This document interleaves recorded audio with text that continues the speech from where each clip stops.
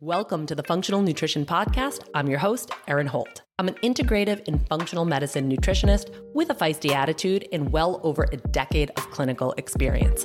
I work with women all over the world through my online programs, and I'm also the founder of the Functional Nutrition Academy, a school and practitioner mentorship where we help other clinicians level up with functional medicine methodologies. I've got a bone to pick with diet culture and the conventional healthcare model that are both systematically failing so many of us. Creating a new model is my life's work, and this is what this show's all about. Please keep in mind this podcast is created for educational purposes only and should never be used as a replacement for medical diagnosis or treatment. If you like what you hear today, I would love for you to subscribe to the show, leave a review in iTunes, share with a friend, and keep coming back for more. Now give me the mic so I can take it away. Hi friends, today you're going to hear myself and Rachel from Team FN discussing Candida and the skin connection and our treatment strategies and what we see here at the Functional Nutritionist. The vast majority of clients that come to us are still folks who have worked with other functional providers. They've been given functional tests, they've been put on a protocol, they walk away feeling confused and not getting better. And if you listen to this conversation with Rachel and I, and you are a practitioner who is looking to take more of a well-rounded and in-depth approach to your practice so that you can get your clients or your patients really good, long-standing results, then I strongly encourage you to think about joining the Functional Nutrition Academy. Our enrollment for fall cohort officially opens September 1st, so you can apply, you can have a discovery call, you can talk to somebody here at Team FN to make sure this is the exact right fit for you, and we can get you started and secure your spot in the fall cohort. I am really proud and really believe in the work that we're doing here, and the practitioners that are graduating from FNA are really top notch. We're doing good work here. We are creating a ripple effect, and it's pretty awesome. So I would absolutely love to have you a part of it. You are mentored by both Rachel and myself. We have visiting faculty, some really phenomenal practitioners that you get to learn from, on top of having a really supportive community. So this is your invitation.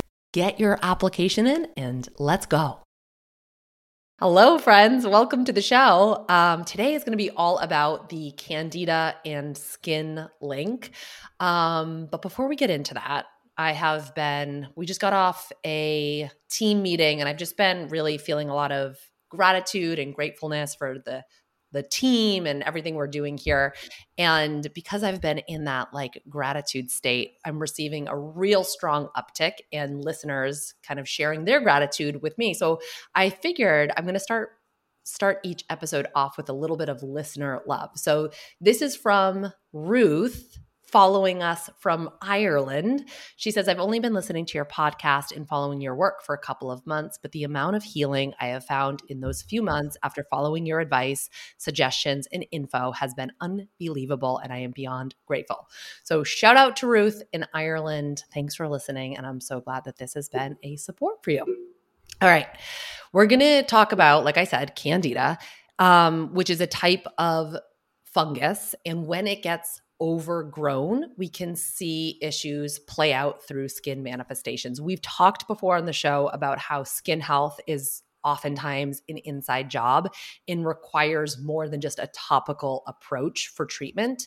There's a link between fungus overgrown or Candida overgrowth and skin issues. And our goal today is to bring your awareness to this connection and to give you some things to think about and to troubleshoot.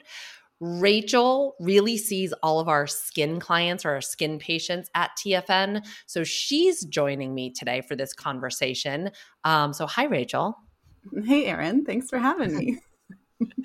And good news for all of you listening, we have actually brought on another practitioner. So we've been able to bring down our wait list here at TFN. We currently have a 2-month wait list. So that's real improvement. If you're interested in joining, you can go to thefunctionalnutritionist.com/membership to apply.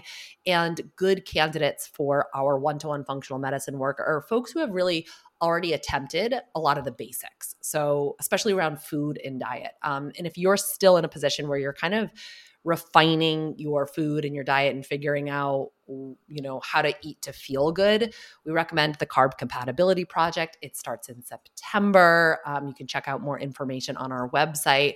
But Rachel, what are your thoughts around that in terms of like who's a really good candidate to work with you one-on-one? Yeah, I think that's a great question. A lot of the people who come to us in the one-to-one membership have focused a lot already on the foundations. They've gotten their blood sugar in check. They are eating a low inflammatory diet. I can tell you that the patients who enroll in the one-to-one membership who have already gone through a program like CCP, we just see so much more success because we're able to dive in deep right away. We're not addressing some of those more foundational things, and anyone can benefit from kind of tuning in and tightening up their foundations, and CCP just provides such a great support for that as well. Yeah, it's kind of like a fast track to success. And the cost of the CCP is less than half the cost of working in our one-on-one membership. So you kind of get a little boost too. All right. So let's talk about the skin because it's a rough one. Why don't you cue it up since you're really the practitioner who sees the most skin clients in our practice? Yes. And skin conditions can be super, super frustrating and also extremely isolating. A lot of people who have skin issues feel a little bit or a bit of embarrassment. It's not always something that they feel comfortable talking about. Sometimes it's on their arms, their legs, in public places that people can view. And from a functional medicine perspective, it's worth mentioning that there can be so many different root causes for skin issues. I want to highlight that today we'll be talking about that Candida fungal skin connection. But we really want to make sure that we're addressing our patients with skin issues holistically as well. And whenever we treat Candida, the same rules apply. We want to address the patient as a whole. Yeah, for sure. So let's narrow in because this could be a 17-hour discussion if we were like, let's talk about skin root causes. Specific to Candida, what are some skin conditions that you see associated with Candida? So I see a lot of eczema and psoriasis. I do see some acne related to Candida as well. Seborrheic dermatitis. A lot of times, seborrheic dermatitis, it can start on the face. And then I also sometimes see more severe cases where it's spreading to like the chest and the neck. Some people also know seborrheic dermatitis. It almost has the same root as dandruff. It's just almost like dandruff that has started to spread to other parts of the body. Rosacea. And then we can also see tinea versicolor. I actually just saw a TikTok on this the other day where a girl, I think she's living in Hawaii or somewhere tropical. She's in her bikini and she's like, the last few months, I've just been embracing my cheetah spots. I got home and my mom, who's a doctor, is like, oh, that's yeast. We need to get that taken care of. We need to treat that.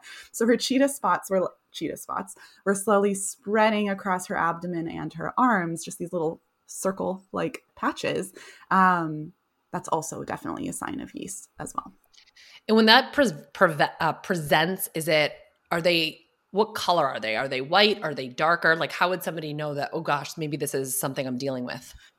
It's a little bit across the board. So the tinea versicolor is more of like a pale whitish color. The seborrheic dermatitis is more of like patchy white flakes, almost like dandruff on your skin. A little bit, I've seen it both where it's white, but oftentimes red.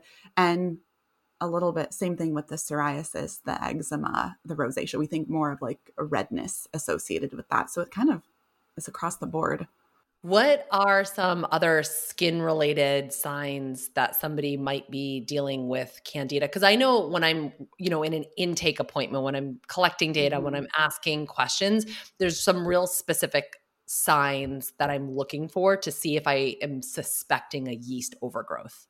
Yes. So really any other type of like yeasty kind of fungal vibes elsewhere in the body. So we're thinking about recurrent yeast infections for women. Athlete's foot or toenail fungus can be another sign of this. Kind of a less specific sign is also that histamine intolerance when we're just seeing generalized rashes popping up, but also like itchiness, irritation for some people, even just that like runny nose, scratchy throat, watery eyes. It's a super vague symptom, but sometimes that can point us to yeast as well, vaginal itching. And then I see a lot of itchy ears in my yeasty patients as well. Yeah, and I will say, and some people are just like, I'm just a yeasty gal. I've heard, Yeah. like I've had a I had a client say specifically that, like, I'm just a yeasty gal. Like, she's like very self-aware. I'm full of yeast. But I will also see sinus stuff in addition to this, because just sinus on its own, I'm not immediately like, oh, yeast, it's a yeast issue. But if it's pairing with some of these stuff, and if I'm suspecting yeast, I'll also just ask like pointed questions about like, do you ever get like weird rashes like on your chest Mhm. or in your armpits or like in the bra line? Things Yeah. where like places where moisture kind of gathers, tends to be tends to be yeastier places. And right? Swampy spots. Yeah. The swampy bits. Um and of course, just having these symptoms like standalone doesn't mean you have like this full blown Mhm. systemic candida, overgrowth. One thing I'll actually do is if somebody has like a skin manifestation and I'm like sort of suspecting candida, but maybe not going to go the full tilt to test for it. We'll talk about testing later. Or if I'm trying to decide, is it worth running, like a $300 test to figure out if you have yeast, is I'll have them use like a topical antifungal just for a Yes. couple of days to see if that removes, if that improves the situation, then it's like, oh, okay, now we know we're dealing with yeast. So let's take some next steps. We're not using, just to be clear, we're not using the topical antifungal as like the full send treatment, but Mhm. just to kind of assess if like we could be dealing with yeast. Definitely. I use that too. That's helpful. And then when we're seeing those, signs of outward yeast overgrowth, it's the way that we approach things from a root cause approach is like, hey, there's probably some signs that there's an overgrowth of yeast in your gut. And so we want to look there. So let's talk about how we assess for that. Are there tests that we can run to look for candida overgrowth? For sure. And so I would say the most common one that, or the test that I'm using if I'm suspecting yeast is an organic acids test. And this is, I think, the best way to detect yeast. I don't want to call it the gold standard. It's just what I've had the most success with in practice. We're specifically looking for those markers of arabinose. Sometimes it's presented as D-arabinitol, but this is a metabolite that will get excreted in high levels in the urine when there is yeast presence in the body and in the digestive tract. Um, Another test I use a lot in practice is a stool test, but it is worth mentioning, and I know you feel similarly, that stool testing, it's really hard to get yeast to show up on stool testing in the first place because yeast is kind of tricky. It hides in biofilms, and so just because you have a negative candida profile on a stool test, it does not mean that you're in the clear. And so that's why I think it's so important to also do just a really thorough intake appointment as well to ask those kind of deciphering questions that you would mention too. Yeah, and you're so good about like not bombarding people with labs right out of the gate. You really like to kind of Mhm. like drip labs out. I just saw something that was talking about, I'm like, I should do a whole podcast episode on this, but how more data can actually be like overwhelming for people. Yeah. Like it can kind of like inhibit um Mhm. assessing for root cause because we have so much data. We're like, what do we even treat? Where do we even go here? So I'll sometimes start off with a stool test. And if it doesn't show signs of a fungal overgrowth, but I still really suspect it, that's when I can kind of bring in an organic acid test. But if, like what we were talking about earlier, if somebody's showing skin signs and manifestations of fungal overgrowth and an antifungal works, usually I'm just like, let's just do the organic acid test as well, just to Mhm. make sure that we are, catching it. I feel like you and I kind of have a little bit of like a love-hate relationship with organic acids where it's like, it's so good when it's good. And then sometimes it's just like kind of like a waste of money. I hate to say it, but so I feel that way sometimes about it. Yeah. And I think organic acids tests are not my first approach. And a lot of times, and we'll dive into this more throughout our chat today, but I think of Candida as a secondary condition, right? Like, why is the Candida overgrowing in the first place? So regardless, you want to address the gut microbiome. You want to address what's going on in that environment and in the terrain that allowed it to overgrow. So across the board, running a stool test is going to be an integral part of treating skin issues, regardless of if it's Candida or not, but especially if it is Candida. 100%. Have you been tinkering around more with using biofilm disruptors before you run the stool test? I'm only doing that if it's a repeat stool test and patients are not seeing the improvements that they would have hoped for or that they would have expected. Like, what might still be hanging around that we did not address if I feel like we're doing all the right things and the needle's not moving as expected. But I don't like to do that across the board, especially when it's somebody's first stool test, because we might get more things show up that maybe weren't an issue beforehand as well.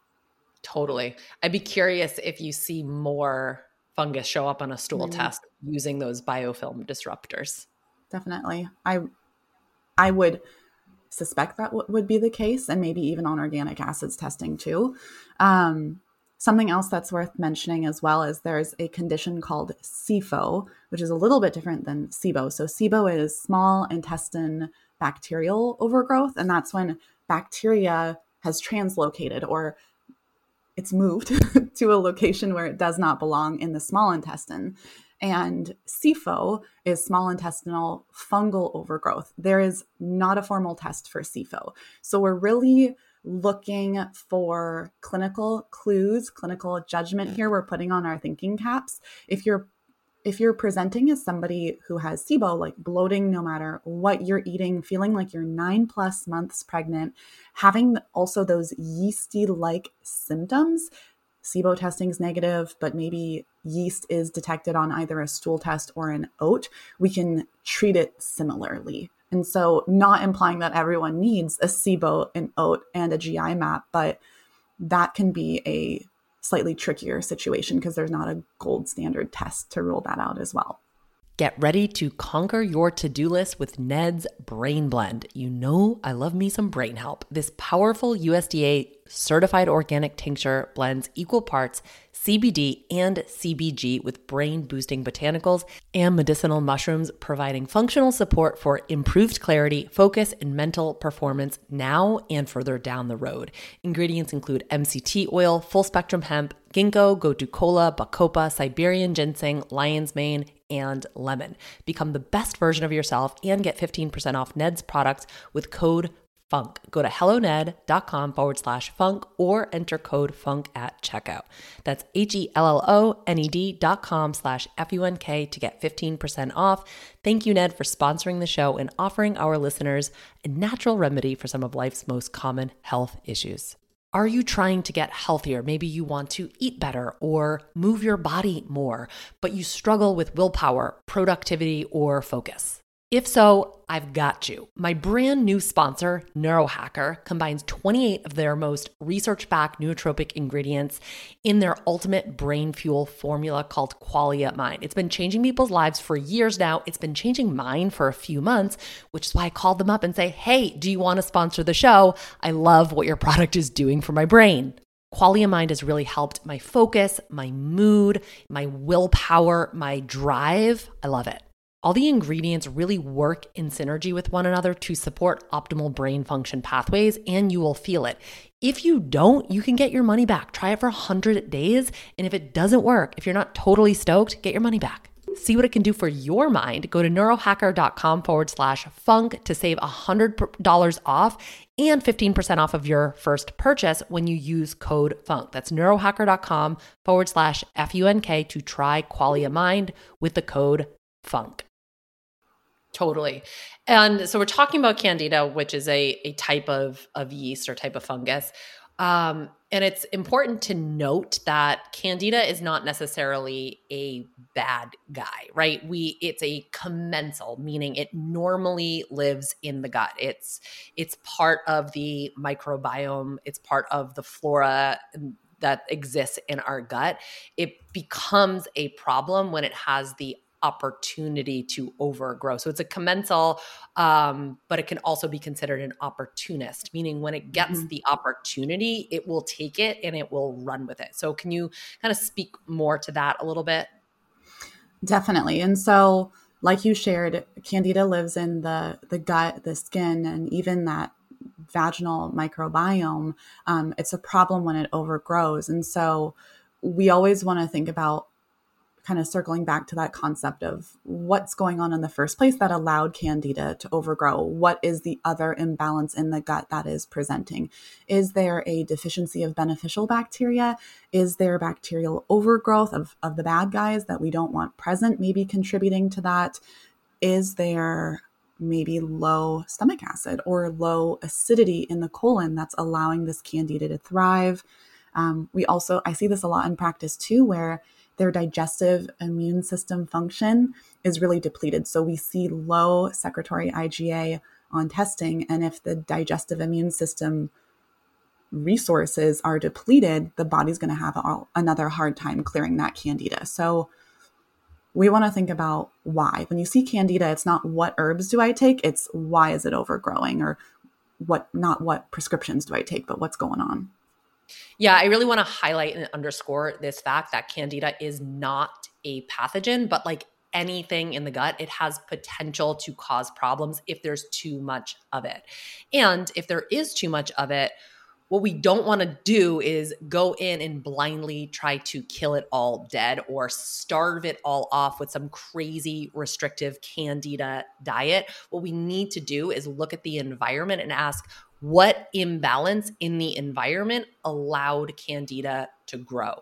I saw a video on Instagram from Nedra Glover Tawab, and she said, taking a vacation is wonderful, but it will not save you from burnout. Vacation is a wonderful tool for taking a break, but when you return from vacation, you are back in it. She said, go on vacation, but clean up your life. And I think it's the same for Candida in your gut. You can do a Candida diet. You can take the antifungals, but once you're done with that, you're returning to the same environment that created the dysbiosis in the first place. Like, you got to clean up your life. You got to clean up the environment, alter the environment that allowed the Candida to grow. And I think Rachel and I will just continue to scream that from the rooftops for as long as we possibly can. So, let's talk about that environment. What is that environment? What's the environment that allows Candida to overgrow and thrive and kind of take over? I would say, first and foremost, I'm always asking somebody about their history with antibiotics, right? I have a lot of people who will take antibiotics and for a sickness, an infection, for acne, whatever it may be. And then they're like, oh my gosh, I got so much worse, of course, digestively, but also sometimes skin stuff, brain fog, fatigue, because just wiped out their microbiome. We decreased those butyrate producers, those short chain fatty acid producers. So antibiotics, definitely a trigger for an environment that fosters Candida. The typical standard American diet, high in sugar. We know that glucose, sugar, is the growth medium for yeast. So a high sugar diet, definitely going to contribute to that yeast overgrowth. A lot of women on hormone replacement therapy or on the birth control pill, that estrogen especially can be a trigger for Candida. And then kind of piggybacking off what I just mentioned a little bit earlier, that like chronic stress, low secretory IgA, like you said, we need to address the terrain, address the home, address the environment. A big thing that I see a lot in practice actually is a connection between individuals who are on PPIs, acid blockers, and Candida as well. And those PPIs, the proton pump inhibitors, decrease that stomach acid output. And then the colon is just not as acidic. We're not digesting our foods as well. Yeast is doing more fermentation as well in the gut when we see that too. Yeah, Candida doesn't really do super great with an acidic environment. So it's kind of like, Mm-hmm. typically speaking, like the more acid, the better. And not just stomach acid, but acid in our colon from those Mm-hmm. short chain fatty acids, like you're saying. And we just know that low stomach acid in general, we can see so many other skin manifestations like Mm-hmm. pair with that. Yeah. And if you like that list that you just read out or you just set out, it's like, if you think about it, it's kind of a snapshot of the average person in modern day world, right? Lots of Mm-hmm. antibiotic use, the standard American diet, birth control, high stress, and it's not a huge shocker that we're seeing more fungal overgrowths, more candida overgrowths as a byproduct of just like the way that we're living our lives. And Mm-hmm. that low secretory IgA, it's such a big one, and we just do see it paired so much with high stress. Like, we know that high stress is going to suppress the immune system. It just is. Like, there's no two ways around it. I'm speaking from experience. I had just had like a couple of really, really stressful months, and I just got leveled out. I got the flu. It's just like our ability to fend off Mm-hmm. virus pathogens and everything just gets so much lower when we're running and gunning. So, kind of keep that in mind. So these are the things that can lead to candida. We talked about some symptoms that you might be dealing with candida. What is, I want to be careful with how I say this, because this is not medical advice. This is just education. You can bring this education, this information to your own practitioner. So when I say what's the treatment, what are things for people to consider if they are dealing with a candida overgrowth? We don't like to give specific protocols on this show. And honestly, guys, it's not because we're trying to gatekeep information, but it's just not responsible. Like anything we do, candida treatment really does require an individual approach. So with all of those long-winded disclaimers out of the way, what is your approach? I definitely, like I mentioned, I want to get a stool test to see what's going on in the environment of the gut. I definitely want to support beneficial bacteria. I see so much deficiency dysbiose or just so much deficiency on stool testing when we are testing. And so thinking about diversifying the diet, bringing in prebiotics, bringing in those polyphenols. I work with so many people who feel like they're eating a very low inflammatory diet and they're doing a great job, but they're eating the same foods every week. And they're like, oh yeah, I eat a lot of plant foods, but it's blueberries every week. I'm like, can we bring in some blackberries? Can we bring in some plums, some peaches, some more seasonal produce to like add some variety to their guts? I definitely treat any problematic bacteria, any opportunists that are maybe showing up on stool test. H. pylori, if it feels clinically significant, I love to rule that out. And I do want to clarify, we're not just using antifungals. We're not just using herbal botanicals. We're not just using prescription antifungals. We're treating that terrain. And so in some trickier cases, not implying that this is everyone who does have yeast, but if yeast just will not clear, and we've addressed the secretory IgA, we've addressed the beneficials, we've done all of the typical foundations, sometimes we want to look at the home environment. Like, is there mold, is there yeast or fungus overgrowing in the home environment? I've seen that with certain types of mold in the home associated with that yeast overgrowth in the body because it suppresses the immune system, and then you can't clear that yeast that's overgrowing in the first place. Without getting too long-winded, I'd say that those are my like foundations. Those are the steps that I definitely take as well. Yeah, I think a couple of things that I'll say. I really, for like a long time now, have seen H. pylori and Candida kind of present together. Mm-hmm. Sometimes they kind of like pack a 1-2 punch. So that's just something to consider as well, is because we do have a lot of practitioners that listen to the show. This is a little bit of a clinical pearl, I would say. It's not uncommon for those two to pair together.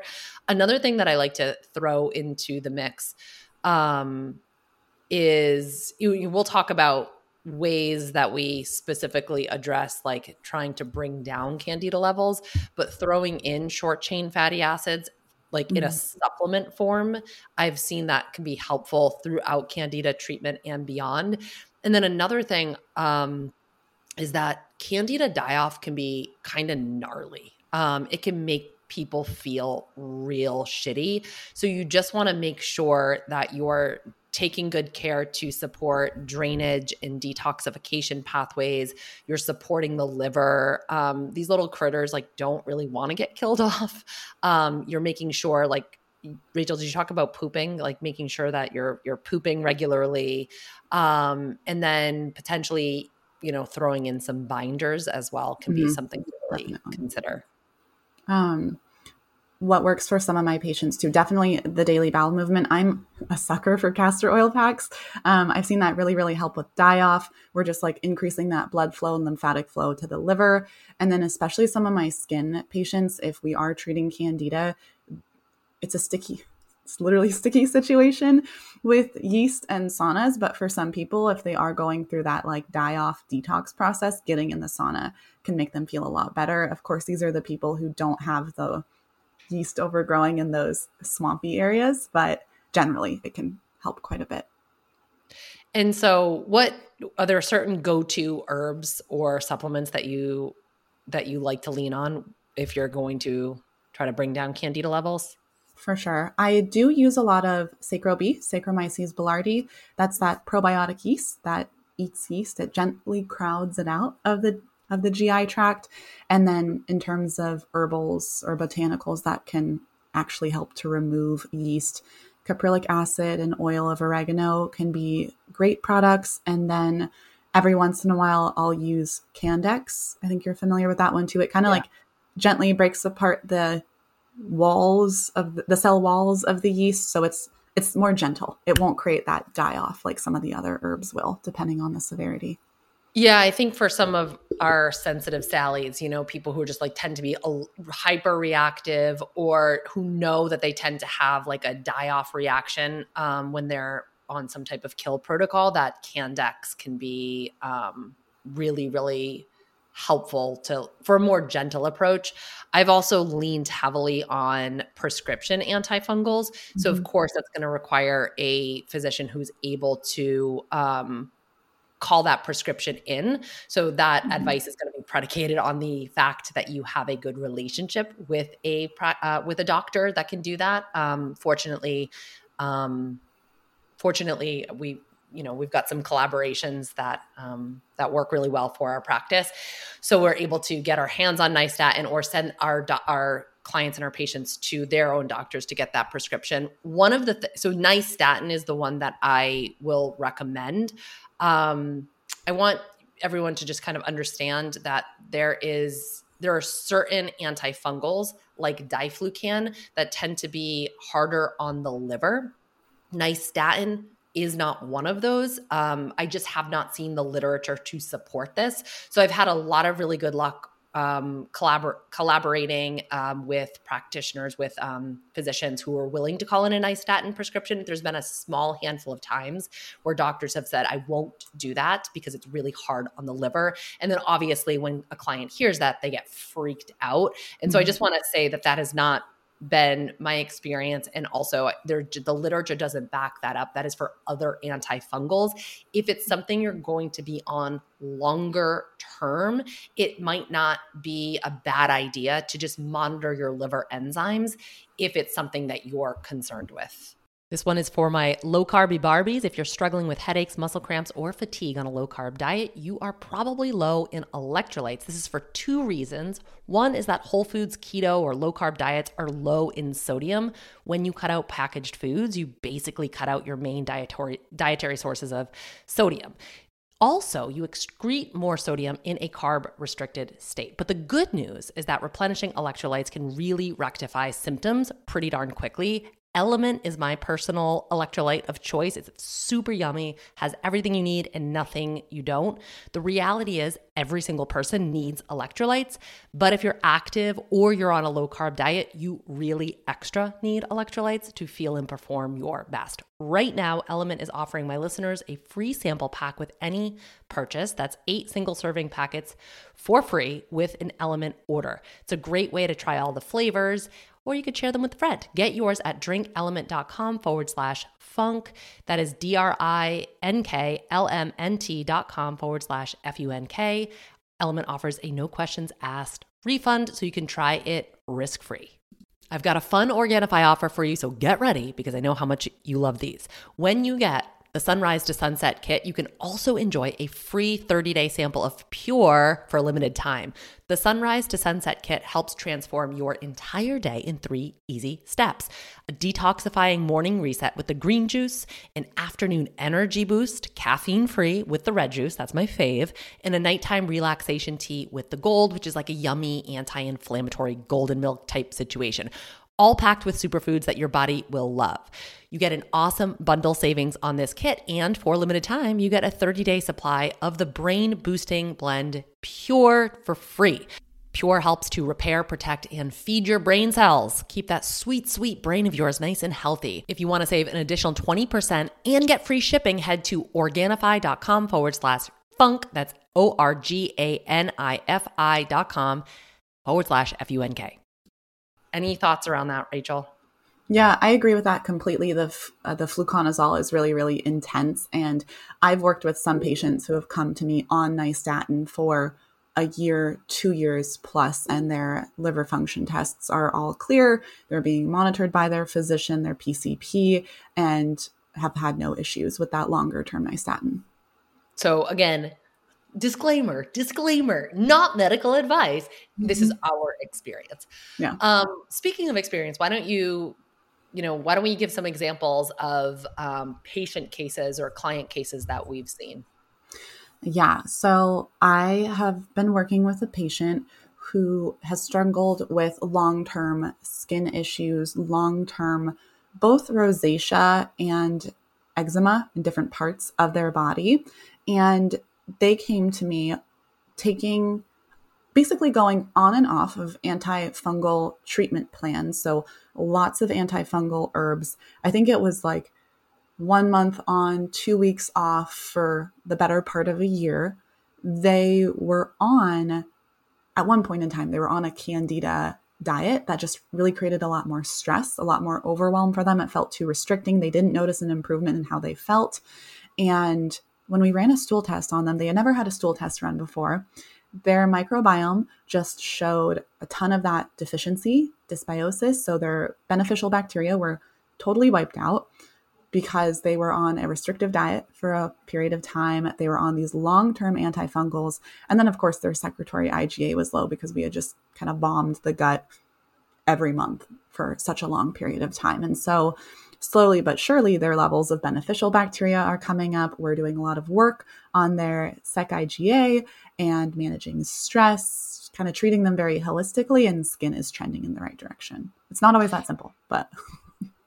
Yeah, but I mean, like that's a pretty common trend. And I'm thinking of a client, very similar situation, an older client of mine who, I mean, older, not like older in age, but it was a while ago, where she came and she had been on oregano oil and other antifungal herbs for 2 years straight. So she had worked with a provider, had never really gotten officially tested for it.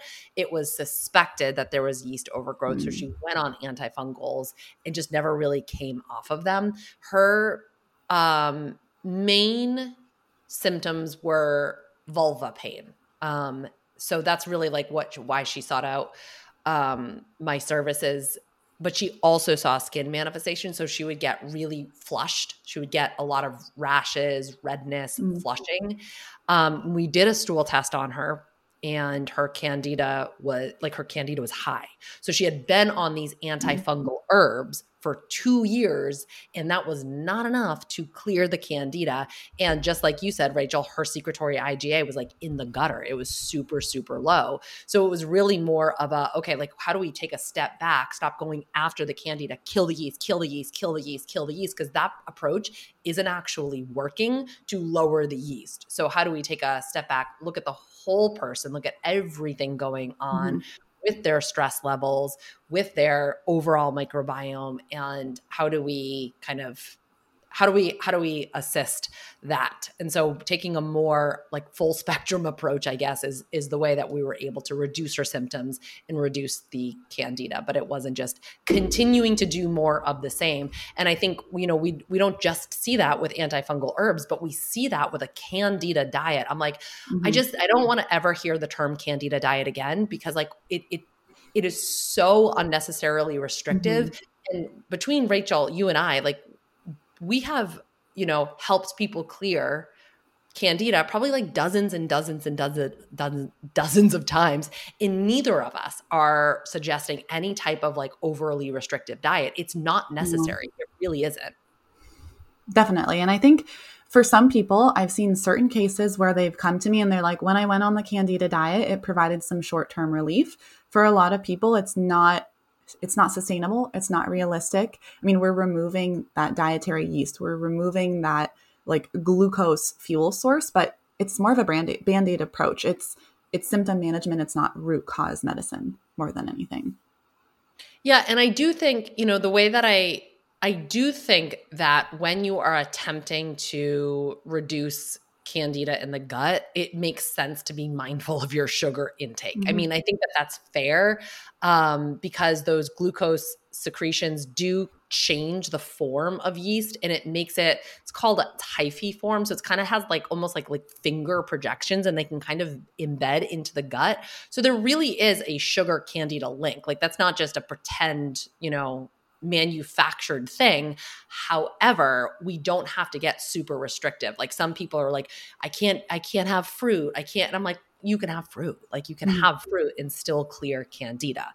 So I think that, honestly, a lot of the times I'm recommending a eating plan like the Carb Compatibility Project, because it reduces overall sugar intake without being super hardcore. It provides fibers and plant variety to support beneficial bacteria, that variety that you were talking about, so that those healthy bacteria can grow, they can thrive, they can release short chain fatty acids, they can acidify the colon. Yeast and candida don't like that, so that's really good.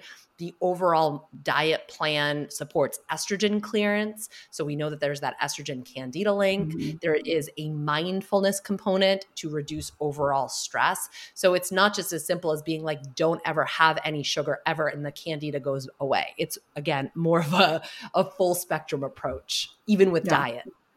Oh, absolutely. And I think as a society in general, people are eating more and more sugar, or sugar is just added to so many more foods. I think this is part of the reason why we're seeing more of that candida in practice too. And so to echo what you shared, balancing blood sugar is key. That CCP way of eating is going to be a really key part of also treating candida. Yes, agreed. Um, okay, so you had talked about, so we kind of discussed how to address the candida, but then you had talked about there's other factors at play with a Mhm.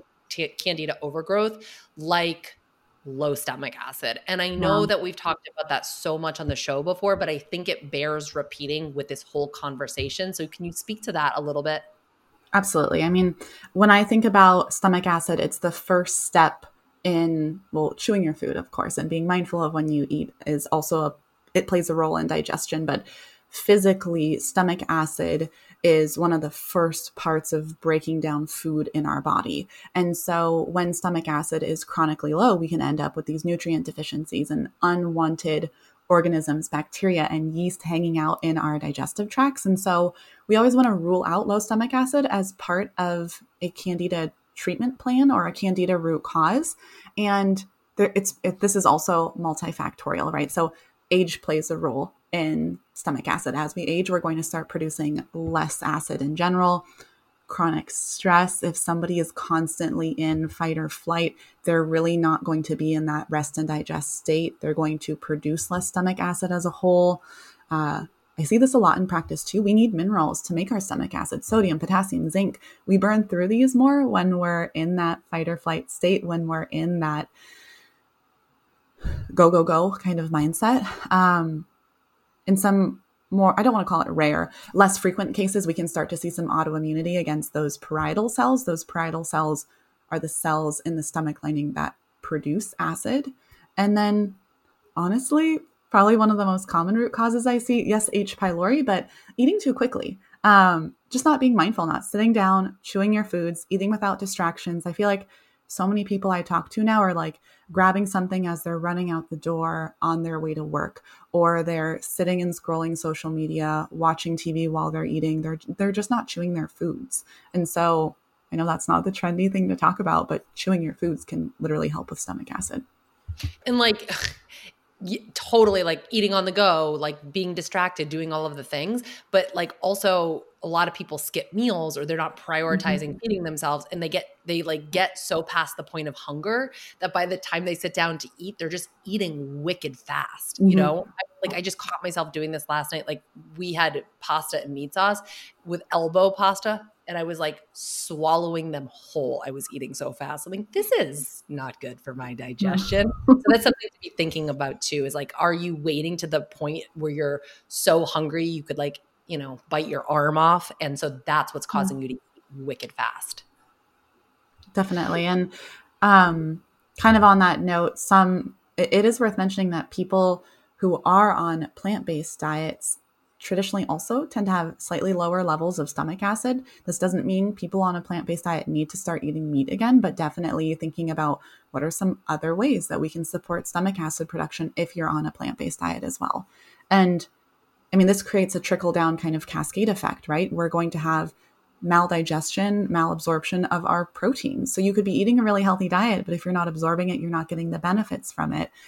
Nutrient deficiencies, which on their own can cause skin issues.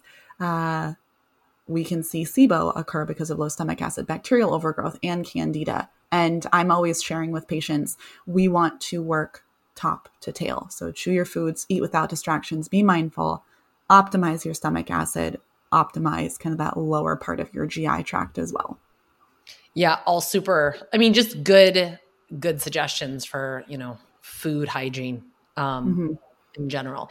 All right. So why don't we close things out with, since, you know, we've been talking about food and diet, we touched upon it a little bit, but just to kind of summarize, what are additional strategies to support candida clearance through diet? We recognize that it's, you know, there's more to it than just killing the candida. We might need to bring in some herbal antifungals. We might need to bring in some prescription antifungals. We might have to address the microbiome at large. We might have to address our stress and our immune response, all of that. From a food perspective, what can people do? From a food perspective, diversify your diet, eat a variety of plant foods, a variety of fibers. I love bringing in fermented foods, cultured foods, kimchi and sauerkraut. I recommend a lot of resistant starches, which are cooked and then cooled carbohydrates. So like roasted potatoes that you then let cool, and you can reheat it and the resistant starch will stay. Same thing with even rice and even those like bean-based pastas. We can get some resistant starch from that. Polyphenols, those like deep red produce items, and then balancing our blood sugar is like very foundational. And so it's less about what to avoid, what to take away when we are balancing our blood sugar and treating candida. It's what can we add that could be support, add stomach acid, add diversity, add or balance blood sugar, eat in a way that's going to support your blood sugar, more protein, more fat. And the CCP can also really teach that as well. Yeah. And so we'll close out there.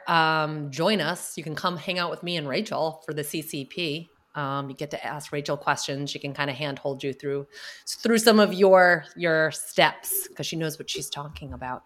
But hopefully we cleared up some questions and helped to link up your understanding of candida and skin and what you can do about it. So thanks for being here, Rachel. Thanks for having me. All right. CCP starts in September. We'll see you there.